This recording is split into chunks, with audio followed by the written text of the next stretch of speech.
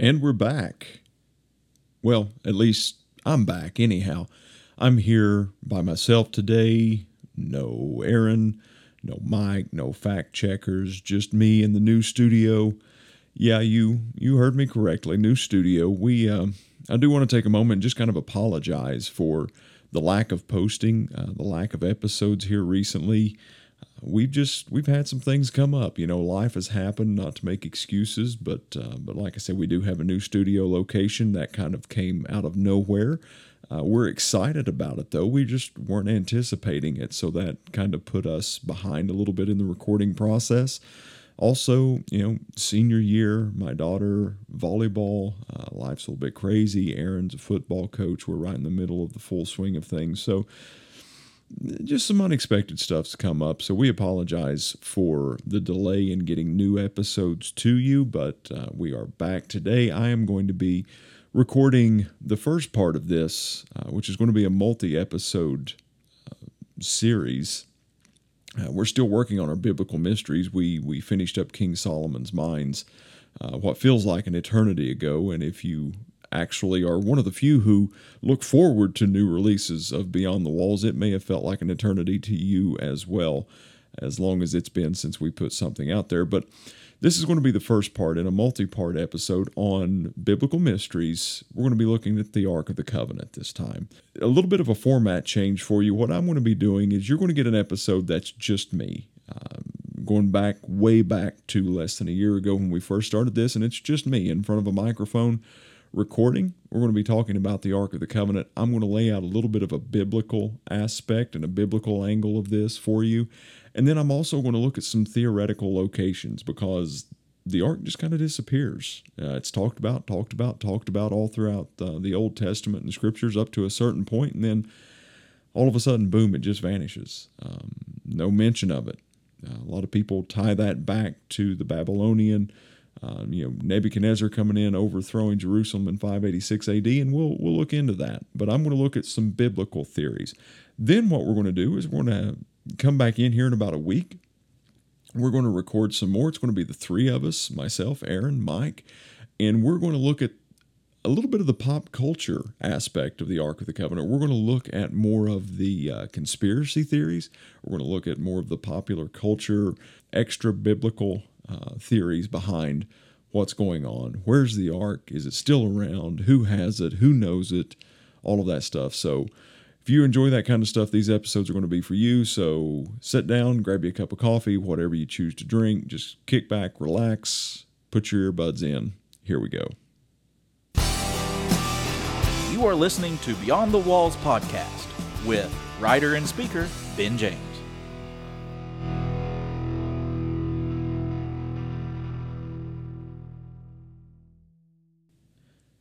Just to give you a little bit of a mental image as we get started into this episode of the Ark of the Covenant, I am here in the studio. I have the fedora on. I have the jacket on. I have the bullwhip at my side. I am full on Indiana Jones type thing happening here. And yes, ladies and gentlemen, there is a reason that there is not a television camera in front of me. I most definitely have the face for radio. Welcome back. It's good to be back. Like we said in the cold open, it's been a little bit since we have been able to get into the recording studio. Again, it's just me, Ben James, your host here today of Beyond the Walls podcast. We're going to be looking at the Ark of the Covenant. I want to start out this episode by giving a little bit of a biblical history behind what the Ark of the Covenant was. Most everyone in pop culture, most everyone in our society understands, at least for the most part, what the Ark of the Covenant was. Whether you have any type of church history or not, typically if you are around my age, a little bit older, a little bit younger, you understand from the Indiana Jones movies, there is an Ark of the Covenant. But to take a look at the history of the Ark, beyond Hollywood, beyond Raiders of the Lost Ark with Harrison Ford, let's go back a little bit in the Bible and let's understand exactly what it is that we're talking about before we get into how did it disappear, where did it go, did it survive the overthrow of Jerusalem, Is it somewhere in a warehouse? Is it buried beneath the desert? Where's it at? What's it doing? So let's get a little bit of an insight, a little bit of a background into what the biblical history of the Ark of the Covenant was. In the book of Exodus, which is an account of the Israelites who were in Egyptian bondage for several hundreds of years, there was a man that God sent named Moses. He was a Hebrew by birth, raised as an Egyptian, and then he murdered someone, and then he fled for his life. God raises him up, sends him back into Egypt, the place where he was once a part of, to set the nation of Israel free from the slavery that they were in Egypt. So the Exodus, or the book of Exit, that records and details the exodus of the Israeli people from underneath Egyptian bondage, there's a portion of it that God instructs Moses. When Moses takes one of his trips up to Mount Sinai, God instructs Moses during this 40-day stay to build an ark that he can store the tablets of the Ten Commandments on. So going back to pop culture, going back to the movies, go ahead and picture Charlton Heston in your head coming down off the mountains with the two tablets of stone. That's what we're talking about here. So he gives him these instructions on how this ark needs to be built. The book of Exodus gives us some detailed instructions. It's basically 2.5 cubits in length, 1.5 cubits in breadth, and 1.5 in height. It's basically 52 inches by 31 inches by 31 inches, if we're going to put it in American. Now, it's to be made entirely of gold. Okay, not complete and total gold from beginning to end, because pure gold we know is pliable. It would never hold up. So it is basically gold overlaid wood, this container, this ark, this box that's made to hold the tablets of the Ten Commandments. It was topped with a golden lid, and upon this lid were two cherubim, basically two angels is what a cherubim is, and they were facing one another, and their wings were shaped in a way that the tips of their wings touched each other in the middle of the ark, in the middle of the lid there. And this is what's referred to as the mercy seat of God. And what they instructed to do once construction was complete, once it was housed, as the Israelites were going through the wilderness, they spent 40 years there, what should have been, the numbers vary, but probably what should have been no more than a 3-week journey from Egypt into the land that God had promised them. They spent 40 years wandering around in this wilderness, in this desert type area. And whenever they would move, the ark was supposed to move with them. And whenever they would settle in a place for a little while, they would set up something called the tabernacle. And the tabernacle had outer courts, then it had a tent, basically. And in this tent were two compartments. One were the inner courts, or as you walk in, that's what you were in, was the inner courts at that point. But then there was a center room called the Holy of Holies. Now, in this Holy of Holies was where the Ark of the Covenant stayed, and this is where the presence of God rested. And the reason I went off on that little tangent there was because where the cherubim's wings touched on top of this Ark of the Covenant was where the presence of God dwelt. It's where it rested, and it's referred to as the mercy seat. That's where God's presence would set. When the Israelites, when they were led by Joshua into the promised land.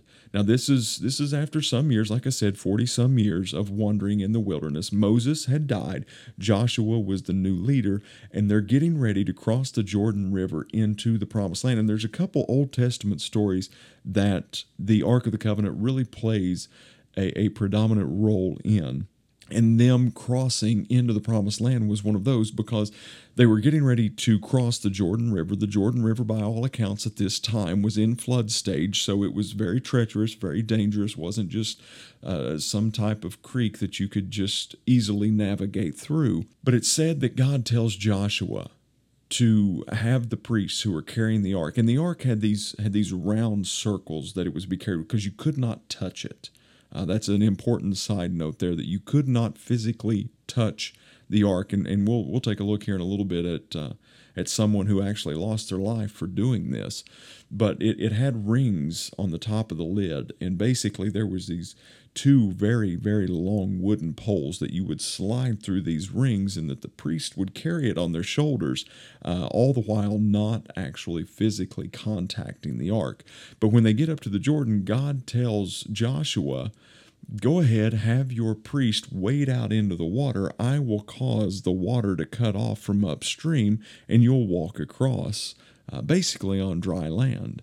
And that's exactly what happened. Once the priest got settled in to the depths of the Jordan, once they got into a safe area and they were standing there, all of them in the Jordan River, the water began to slowly recede, and the Ark of the Covenant played a role in them actually crossing over into the Promised Land. That's found in Joshua chapter 3, if you're interested in that. One of the more famous stories, Sunday school-wise, and really what should be something that we uncover depths of as we go along if you're a Christian in your Christian walk, but one of the more popular stories is the walls of Jericho. Whenever they come up to the city of Jericho, it's a great walled city, and it's within the Promised Land, so it is actually a place that God wants them to inherit. But all of a sudden they come to this great fortified city, and God's command to Joshua is, make a circle of the city once a day for 7 days. On the seventh day, and carry the ark as you go. It was carried around the city once a day for 7 days, and it was preceded by the armed men and the priest sounding the 7 trumpets of the ram's horns. So it was leading the procession here as they were wandering, or as they were walking around this city during the day. Now on the 7th day, the 7 priests sounding the 7 trumpets of the ram's horn before the ark compassed the city 7 times. And then they were instructed to give a great shout. And when this happened, the walls of Jericho fell down flat, and the people of Israel, the nation of Israel, took the city. That's in Joshua chapter 6. Now, there was a famous defeat in Joshua chapter 7 at Ai, basically, and that's how it's spelled, Ai. I hope I'm pronouncing it correctly, as my Eastern Kentucky dialect and linguistical skills will allow me here. But Joshua lamented before the ark. When Joshua read the law to the people between the Mount Gerizim and Mount Ebal, they stood on each side of the ark as he was reading the law. We next hear of the ark in Bethel, where it was being cared for by the priests, the grandson basically of Aaron, who was Moses' brother. And that's, Bethel is translated to be the house of God. And that's found in Judges chapter 20. In verse 26, according to this verse, it was consulted, the ark was consulted by the people of Israel when they were planning to attack the Benjamites later in battle. But the ark, at some point, it was kept at Shiloh. It's another religious center. That's about 10 miles north of Bethel. So it finds a temporary resting spot there at Shiloh. And this was during Samuel's apprenticeship, the great judge Samuel, right before King Saul, King David, King Solomon. They had these judges, and one of the more famous ones, was named Samuel.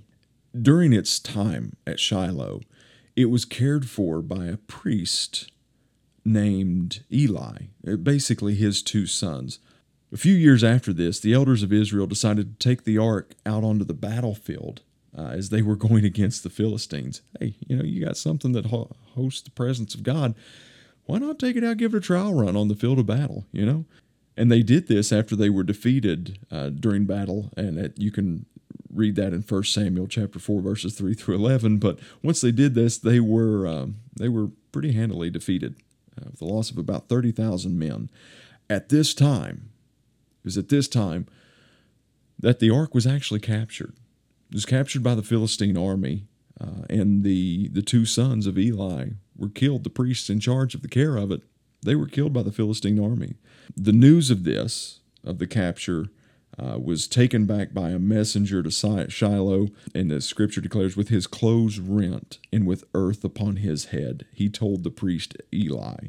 And Eli fell dead whenever he heard the news. Now, there's there's a whole big backstory here. Eli and his two sons, we don't have time to get into it. Maybe at a later episode we'll get into that, but it wasn't that they died this noble death protecting the ark, and then all of a sudden Eli just falls dead because of it. There's a little bit of backstory there, and if you get a chance, go ahead and read that, because it is quite an interesting story.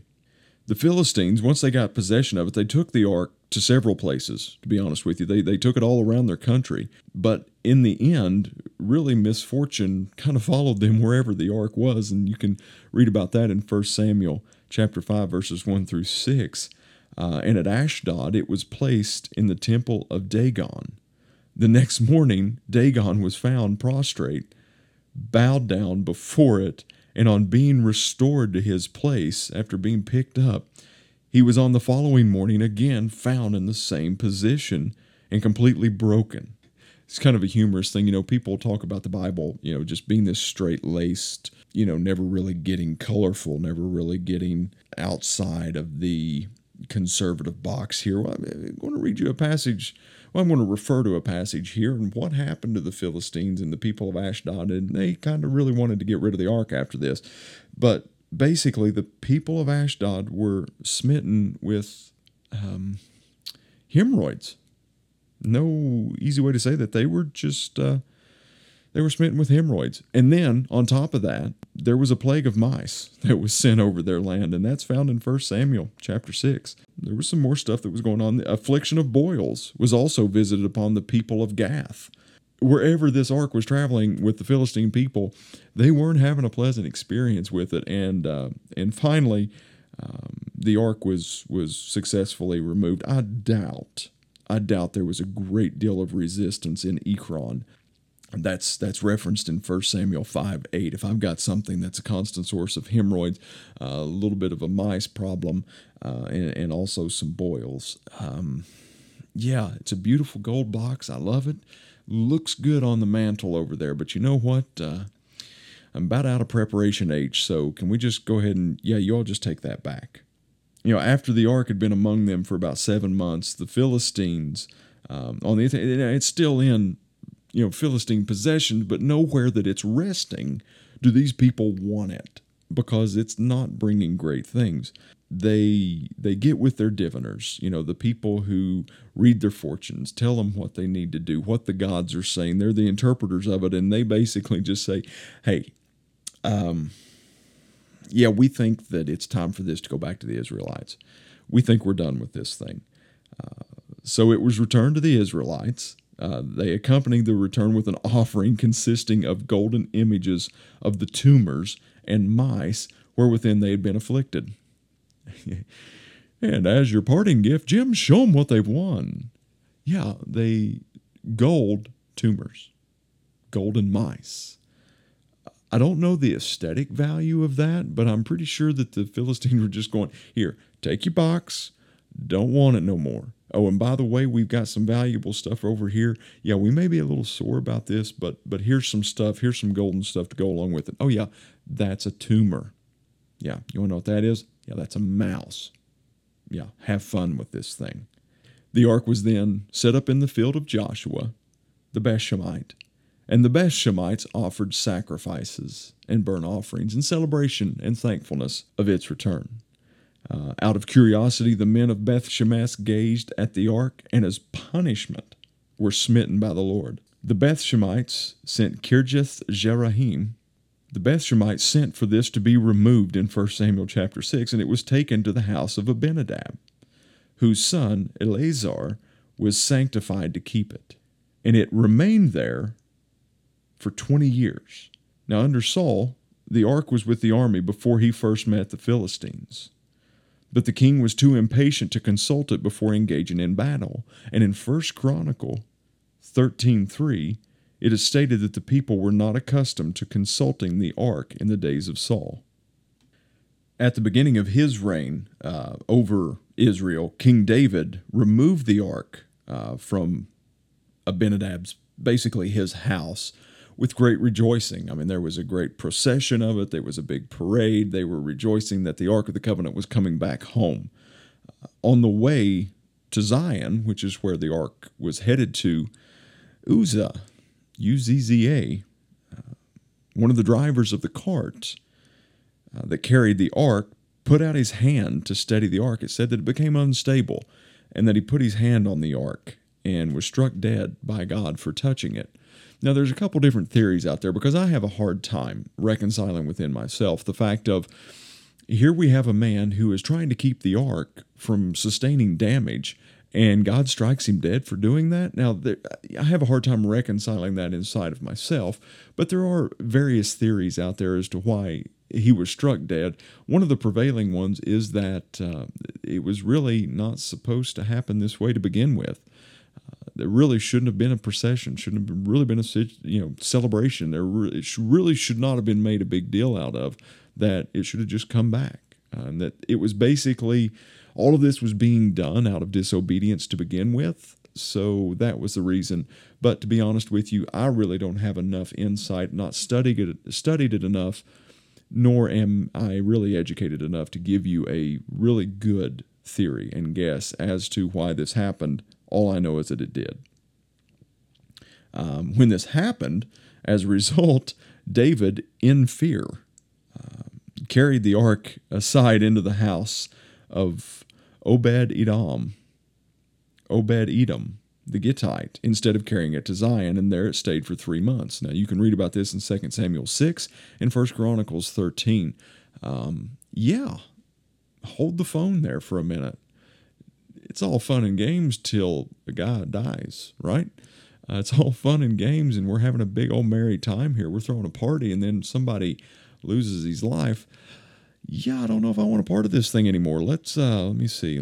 Hey, here's a house. Let's go ahead. Hey, who are you? Okay, we're going to put this here for a few months. But, plot twist, upon hearing how God had blessed the house that the ark was resting in, David decides it's time to get it now. Because the presence of the ark was in the house, he was being blessed. So, hey, I like to be blessed. Let's go ahead and bring this thing back. So, David had it brought back to Zion, but he had the Levites do it, while he himself girded with a linen ephod and danced before the Lord with all of his might. Now, this gained him a little bit of scorn from his wife. In one of the famous lines in the Bible, David basically says, "Woman, I will become even more undignified than this." Dancing in his underwear, basically, in public. She got onto him, and he was like, listen, to worship the Lord, I'll become even more undignified than this. So we see if you ever think that your relationship with God, if you are alone in the fact that it's kind of like a roller coaster ride, and that some days you're really good and you're really on fire and everything's going really well, and the next day you feel like you don't even deserve to be mentioned in the same breath as God, don't worry. The man after God's own heart, King David, was also one of those people as well that was on a little bit of a roller coaster ride. During the construction of Solomon's temple, now this Solomon, David's son, was the next in line. David wanted to build the temple, couldn't. Some things happened. Again, the roller coaster ride. Couldn't build it, so Solomon gets to build it. So it's no longer a tabernacle nation. It's no longer that was Israel going to be a nation of just wherever we can settle, wherever we can find, wherever we can set up shop for a little while. That's where we're going to be. That's where the center of the nation's going to be. Now we're in Jerusalem. Now there's going to be a temple built. They were in Jerusalem to begin with, but now the house of God, the place where God's presence dwells, is now going to find a home, and that's in the Temple of Solomon. And there was a room that was built and that was prepared to receive and to house the ark. The Holy of Holies, just like in the tabernacle, that's the same thing in the temple. And when the temple was dedicated, the ark, which contained the original tablets of the 10 Commandments, was placed therein. When the priest emerged from the holy place after placing the ark there, it said that the temple was filled with a cloud, for the glory of the Lord had filled the house of the Lord. Now, here's another area that I don't know if I would say that I struggle with reconciling. This is just one of those questions that I have in my mind that holds a little bit of tension as far as the Bible. We're told in Hebrews that there are three things that are contained within the Ark of the Covenant: the broken tablets of the Ten Commandments that Moses brought back from Mount Sinai.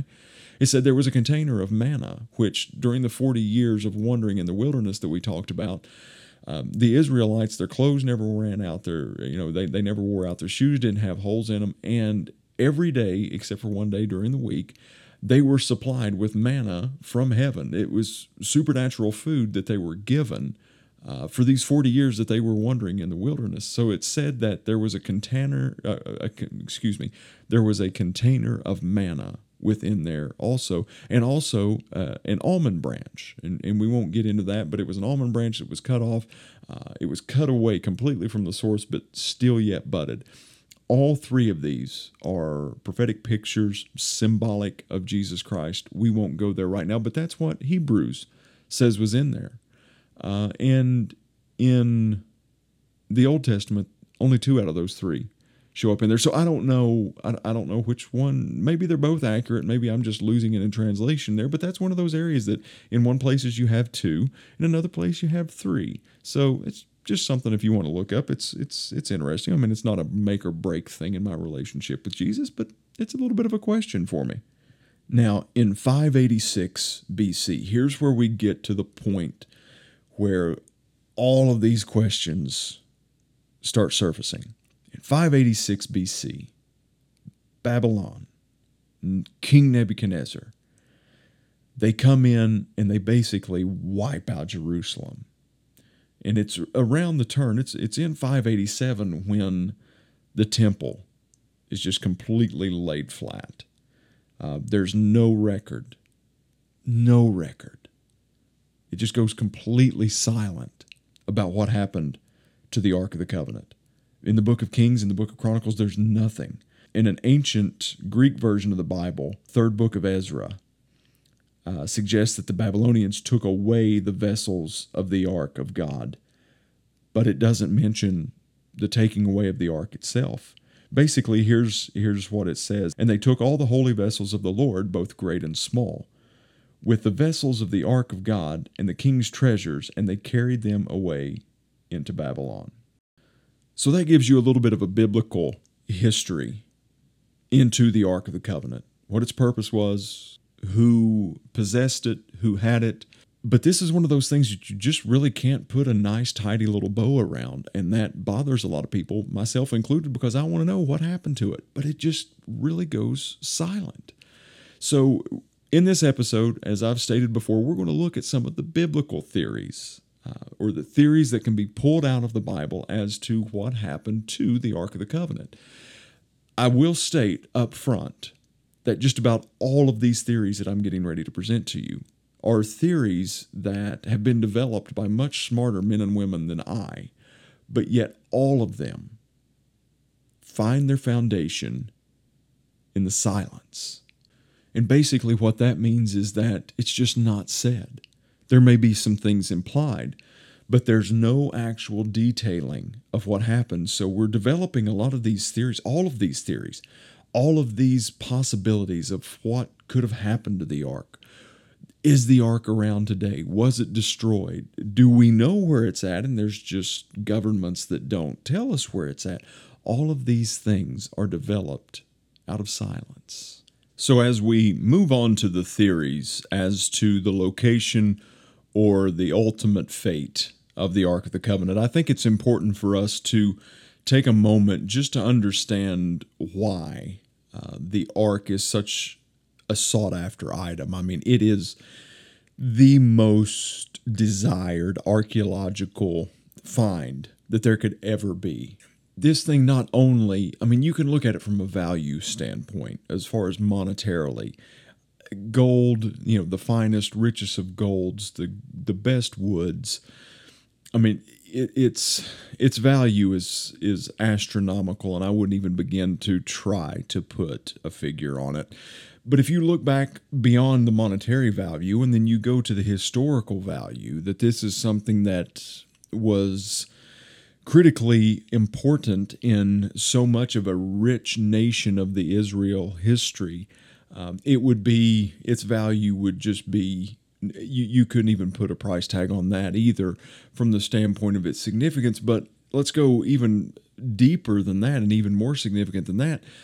The people who have this in history have always been the power of the world. You have the power of God. You have the presence of God. You have this all-supreme being encapsulated in this box, but yet it is the ultimate weapon. And I believe, I personally, and we'll get to this a little bit later with the theories, but I believe that's one of the reasons that we don't know where it's at. From the political standpoint, from the power standpoint, from the socioeconomic standpoint, this is why that you can look and see so many people with so many theories and writings and life. People have dedicated their life's work to finding what the ultimate destination or the location or the fate of the Ark of the Covenant was just because this is the pinnacle of historical finds if it ever happens. There are a couple that may rival it, Holy Grail, different things of that nature, the Spear of Destiny. Those would all be huge, but we're talking about the Ark of the Covenant here. So let's begin to take a look at some of these theories that really can point us back. Either we have some biblical evidence behind the theories or some biblical concepts or some biblical players in these theories. And again, it's good for us to remember that these are all arguments of silence, the silence of the Scripture. There's no smoking gun here. There's no one place that we can look and just say, hey, boom, here's where Scripture gives us evidence of exactly what happens to it. We have none of that. But first, let's go with the first view, and we'll go with the Samaritan view. Not a whole lot of history that I'm going to try to unpack with the Samaritan, but the Jews and the Samaritans, the Jews viewed the Samaritans as a cultural mix. They weren't pure blood. The Samaritans believed that it never made it to Jerusalem at all. They believed that the true Ark of the Covenant never made it to Jerusalem. They believed that it rested at their sacred mountain, which is Mount Gerizim. This theory kind of rotates around the priest Eli that we talked about a little bit earlier. They believed that he replicated everything that was of value, and they believed that what ultimately made it to Jerusalem was a replica. They believe that they have it, and they believe that all of the other artifacts that they have are the genuine article, or I should not say had at that point, and that all the rest of them were replicas that Eli had made. They believe that Uzzi, U-Z-Z-I, who was a priest at the time, hid all of the real artifacts in this cave on Mount Gerizim. So it's an interesting theory. There's really not a whole lot of evidence that can back this up, but the thing about it is one of the biggest things, the debunking of this, would have to go with Josephus and some of his writings, because during the time of Pontius Pilate, a Samaritan, it's recorded that a Samaritan spoke that he would show them at Mount Gerizim where Moses hid the Ark of the Covenant. A little bit of a problem here. Mount Gerizim is located in the Promised Land. And if we go back to the biblical text, we understand that Moses never entered into the Promised Land. He got to see the Promised Land, but he never actually stepped foot onto the Promised Land. So this theory loses steam very, very quickly. It sounds good. It sounds like, someone had the ultimate hoodwink right here, that they had replicated everything. Eli was this mastermind. Uzzi hid it in a cave with Mount Gerizim, along with all the other genuine artifacts and everything that made it within the temple, the tabernacle, wherever it resided with them. Those were all fakes. But at the end of the day, the Bible just simply does not advance this theory at all. Actually, it does quite the opposite. It debunks it completely and totally, because if Moses was the one who did it, then yeah, he never made it to the promised land. I debated whether to put this one in this episode or not, because we will be covering this again in part 2 or part 3 of these episodes. It's not only historical reference, but it's also pop cultural as well. And we're talking about the Pharaoh known as Shishak.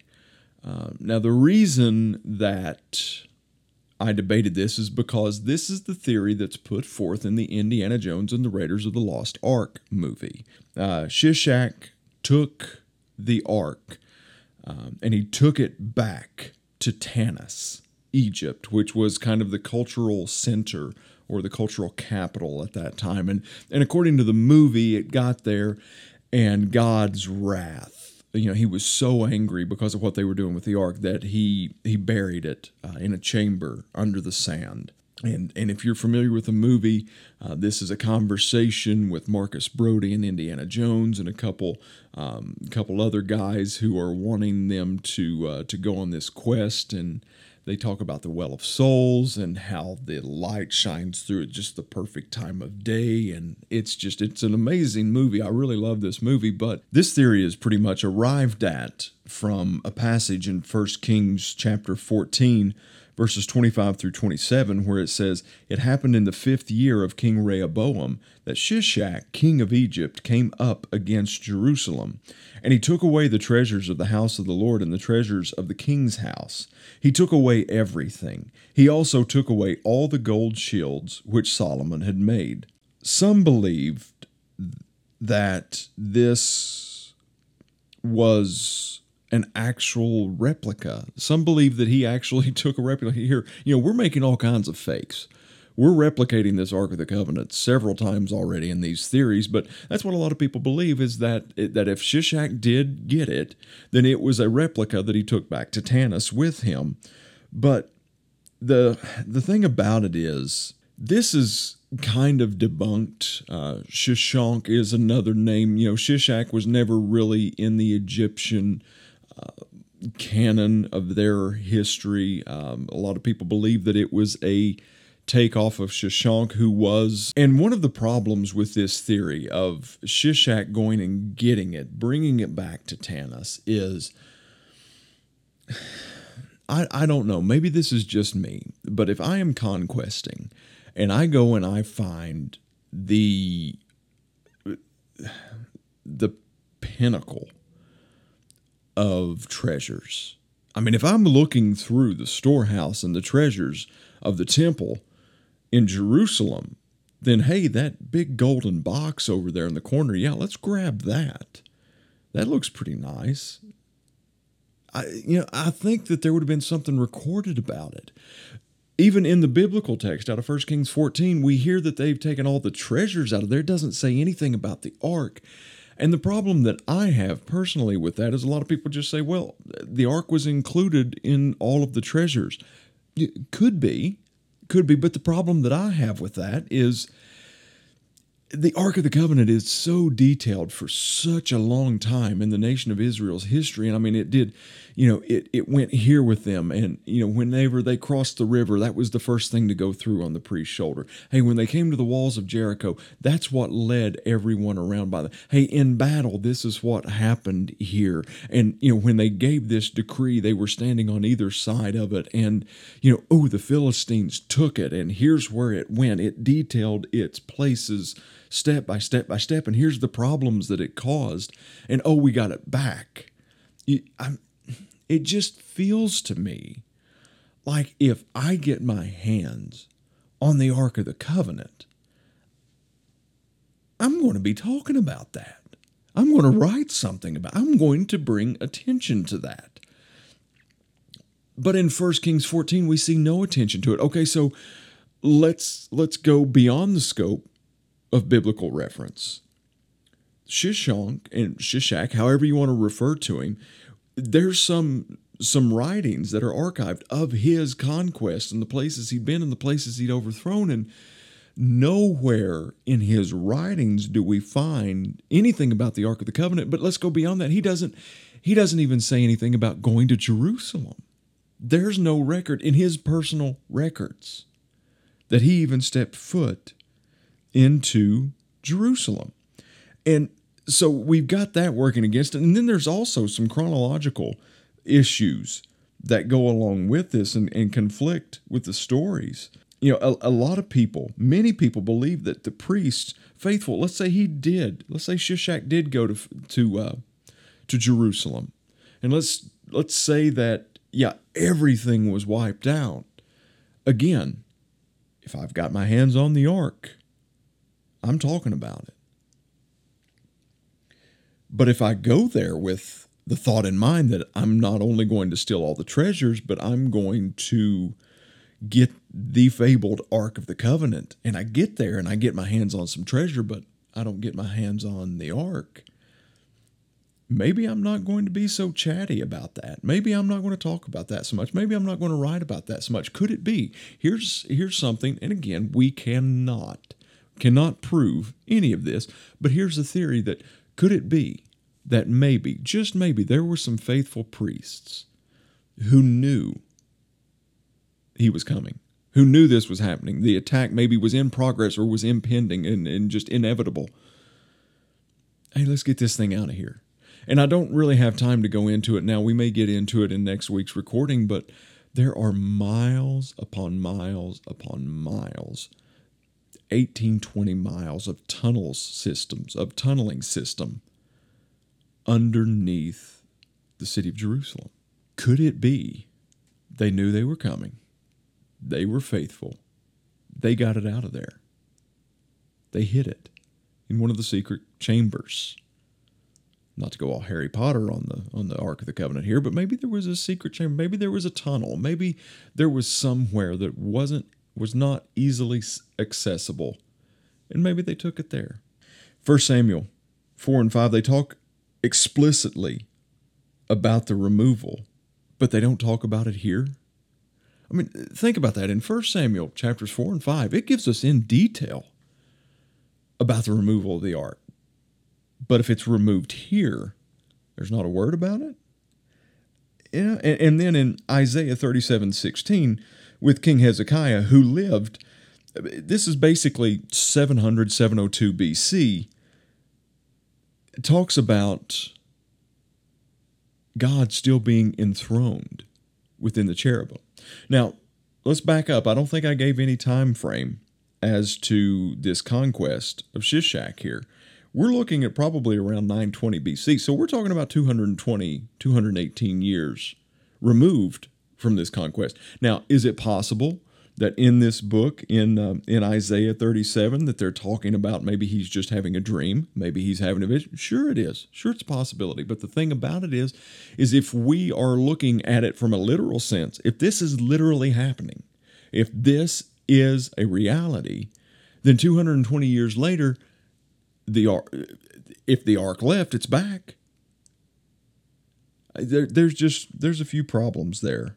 And, this wasn't the only passage. Ezekiel 8:4, chapter 8, verse 4, 9, verse 3. All of these things are issuing chronological problems with this theory that the ark went to Tanis with Shishak. And, even the writing in 1 Kings, there was problems with it. Because, now maybe not the whole book, there's some debate on this, but we know at least it was finished after the Babylonian conquest of Jerusalem in 586 BC. So we've got some problems here with the chronological timeline of Shishak actually getting his hand on the Ark of the Covenant. So to me, it just doesn't bear. I love it. I love the concept, love the movie. I love the screenplay that this provided, but I just don't think it's a very logical explanation as to the fate of the Ark of the Covenant. So the third one is that Jehoash removed the ark. 2 Kings chapter 14, verses 13 and 14.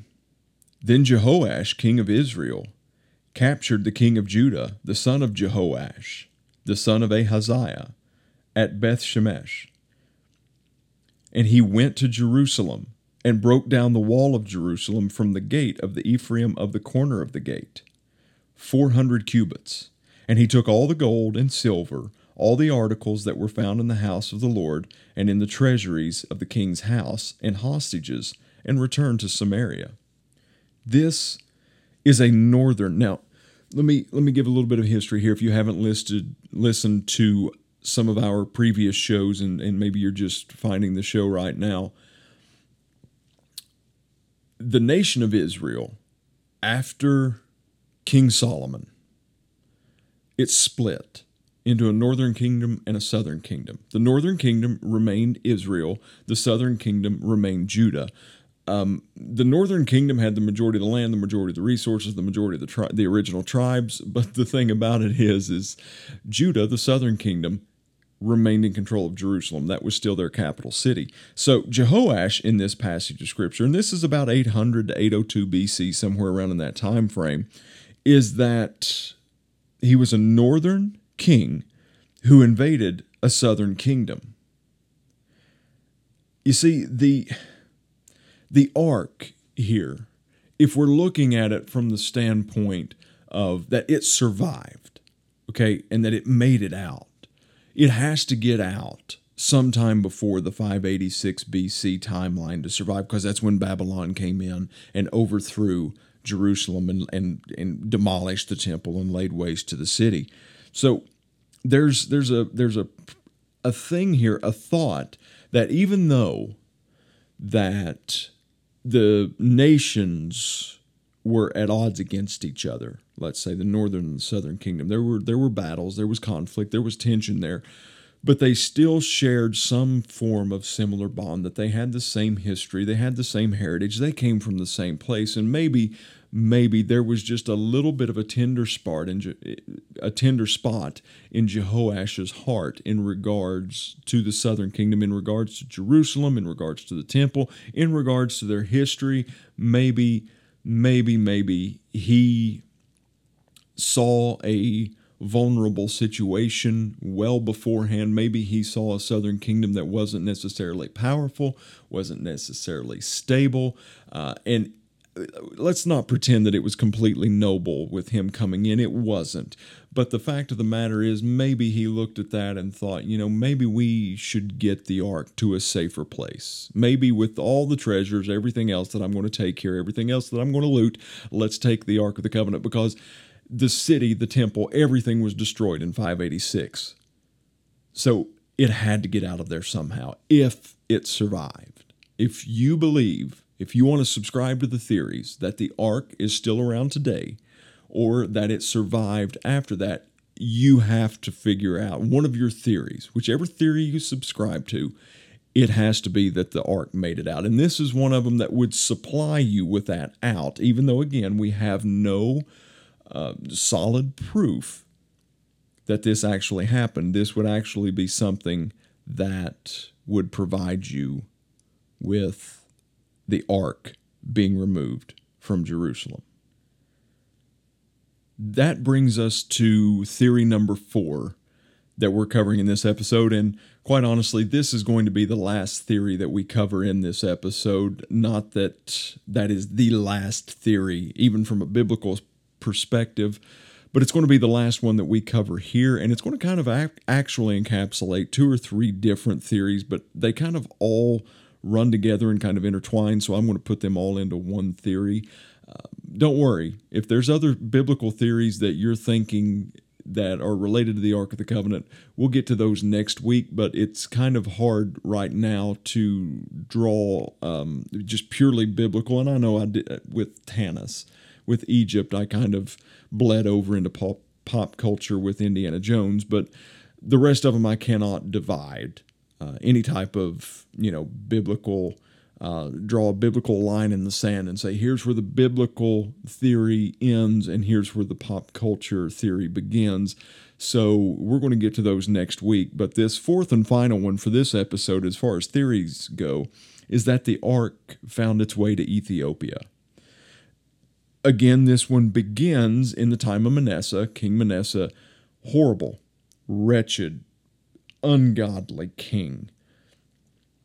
But they do believe, some believe, that yet again there was some faithful priests. There may have even been a king at the time. There's a couple of them that I'm not going to mention here, but some people have thrown out that maybe the king was the one who did. Maybe they knew that what was happening in the reign of Manasseh, they saw it coming, and they began to feel the oppression, and they began to see what he was all about, and they thought, hey, we need to get this thing out of here. We need to get the Ark of the Covenant out of here. So they believed that there was some strings pulled, and, maybe it got into Ethiopia a little bit, or into some hands, because there's still a Jewish population in Ethiopia. There's a Christian population in Ethiopia, but still to this day, there is a Jewish remnant there in Ethiopia that very much follows the rabbinic code and the laws. So there's a lot of people that's putting two and two together with this theory in this capacity, that priest or a king snuck it out. It got into some hands of some faithful people, and they got it to Ethiopia somehow. I don't know if 2 and 2 is making 4 right there, but to some people it does. To me, not so much, but that's kind of where they're going with this, because in 2 Kings 21:7, it talks about Manasseh erecting an Asherah pole. And in Deuteronomy, it said that even in the court of God, that you couldn't establish anything, wooden or any type of image or idol in the presence of God. So, some people think that they saw this happening and they didn't want destruction coming upon God's destruction anyhow coming upon their nation. So they went ahead and got it out of there, got it to Ethiopia. Again, that route to Ethiopia just doesn't make sense to me. There's really no historical backing. There's no type of evidence whatsoever that has been found up until this point, to my knowledge, that has been found for a little bit of a black ops type situation of sneaking it out and getting it into Ethiopia. And another one of the problems with this is, not only is there no reference in Scripture, but also the references in Isaiah and Ezekiel that we talked about a little bit ago, those references, if those are to be considered literal, and I'm not ruling out the possibility that they were not literal, but if they are literal, then the ark has to make it back there, because it's after this. It's after Manasseh. It's after all of this takes place. Even if it is snuck out, it's got to get back there. Because one of the locations in Ethiopia is in Axum. It's our Church of Lady Mary in Axum is one of the supposed locations, modern day, where the Ark of the Covenant rests. And I just don't know if you're going to give that back. I mean, unless the hemorrhoids and the rats come back, that's a possibility, but I just don't know if it was there and then it got back and then it came back to Axum. That's a whole lot of logistics that just do not add up to me. But another way that people piece together the ark being in Ethiopia is none other than King Solomon. And for what seems like the past 20 podcast episodes, we've mentioned King Solomon in some way, shape, form, or fashion. Especially if you're dealing in biblical mysteries, I don't know if you're ever going to get away from King Solomon. I'm not complaining. Trust me, love this type of stuff. But I'm just stating the fact that everything seems to be secular and circle right back around to King Solomon in some shape, form, or fashion, even if it is a conspiracy theory. So, King Solomon, it says that he was visited by the Queen of Sheba. In Scripture, it says, and we covered this in the King Solomon's Mines episode, so this is going to be a review for some of you, might be brand new for others. It says that he gave her all the desires of her heart, and she went back with that just laden with gold and treasures and jewels and camels and everything in the world. And apparently, she went back pregnant. Apparently, part of her desires was Solomon. But according to their history she went back and had a son. King Solomon's son and the Queen of Sheba had a son together named Menelik. Menelik, and it's fascinating, and I wish I had more time to really just dive into this, but I don't. But the Ethiopian monarchy took on this mantle of Menelik all the way up until here back in the 1970s, when finally one in the bloodline, one in the monarchical line said, nope, don't want it, sorry, and he was the last option. And then they had a coup, a little bit of an uprising, rebel alliance, Star Wars. No, I'm not talking about that. That's wrong. But they had an insurgency, and a new regime took over. But we're talking about Menelik all the way from the time of King Solomon ruling in Ethiopian monarchy all the way through to the 1970s. I mean, that's kind of crazy in my opinion. But the thing about it is they said that she went back pregnant with a ton of treasures, a ton of animals, a ton of treasure, and also pregnant. So Menelik and his boys raid Jerusalem, and they go in and they actually steal the Ark of the Covenant. I'm guessing there probably wasn't the greatest relationship. There may have even been some denial from Menelik, King Solomon, Queen of Sheba. There was a Jerry Springer episode happening there somewhere maybe, and there was significant issues with the father there, and he felt wronged, he felt cheated, he felt, not good. And he decides that the best way to get back at old dad is to go and steal some treasure. Hey, namely, that most powerful thing in the world ever. Let me grab that. They took it, brought it in. It eventually wound up, I won't bore you with the details of step by step, but eventually made its way to the Church of Lady Mary in Axum, Ethiopia. There's several problems with this. The biggest, and the only one that I'll cover in the conclusion of this episode here tonight, is I would love, the conspiratorial side of me would love to say that I believe that Menelik, and I believe Menelik existed. But I do not believe it was in Ethiopia. I do not believe that the Queen of Sheba, I believe she existed. I believe that she went to King Solomon. But here's the biggest problem that I have. Sheba is not in Ethiopia. It's actually, if we want to look at it modern day, and you can go to Google Earth and look at the distance, look at the geography here, it's actually located in modern day Yemen.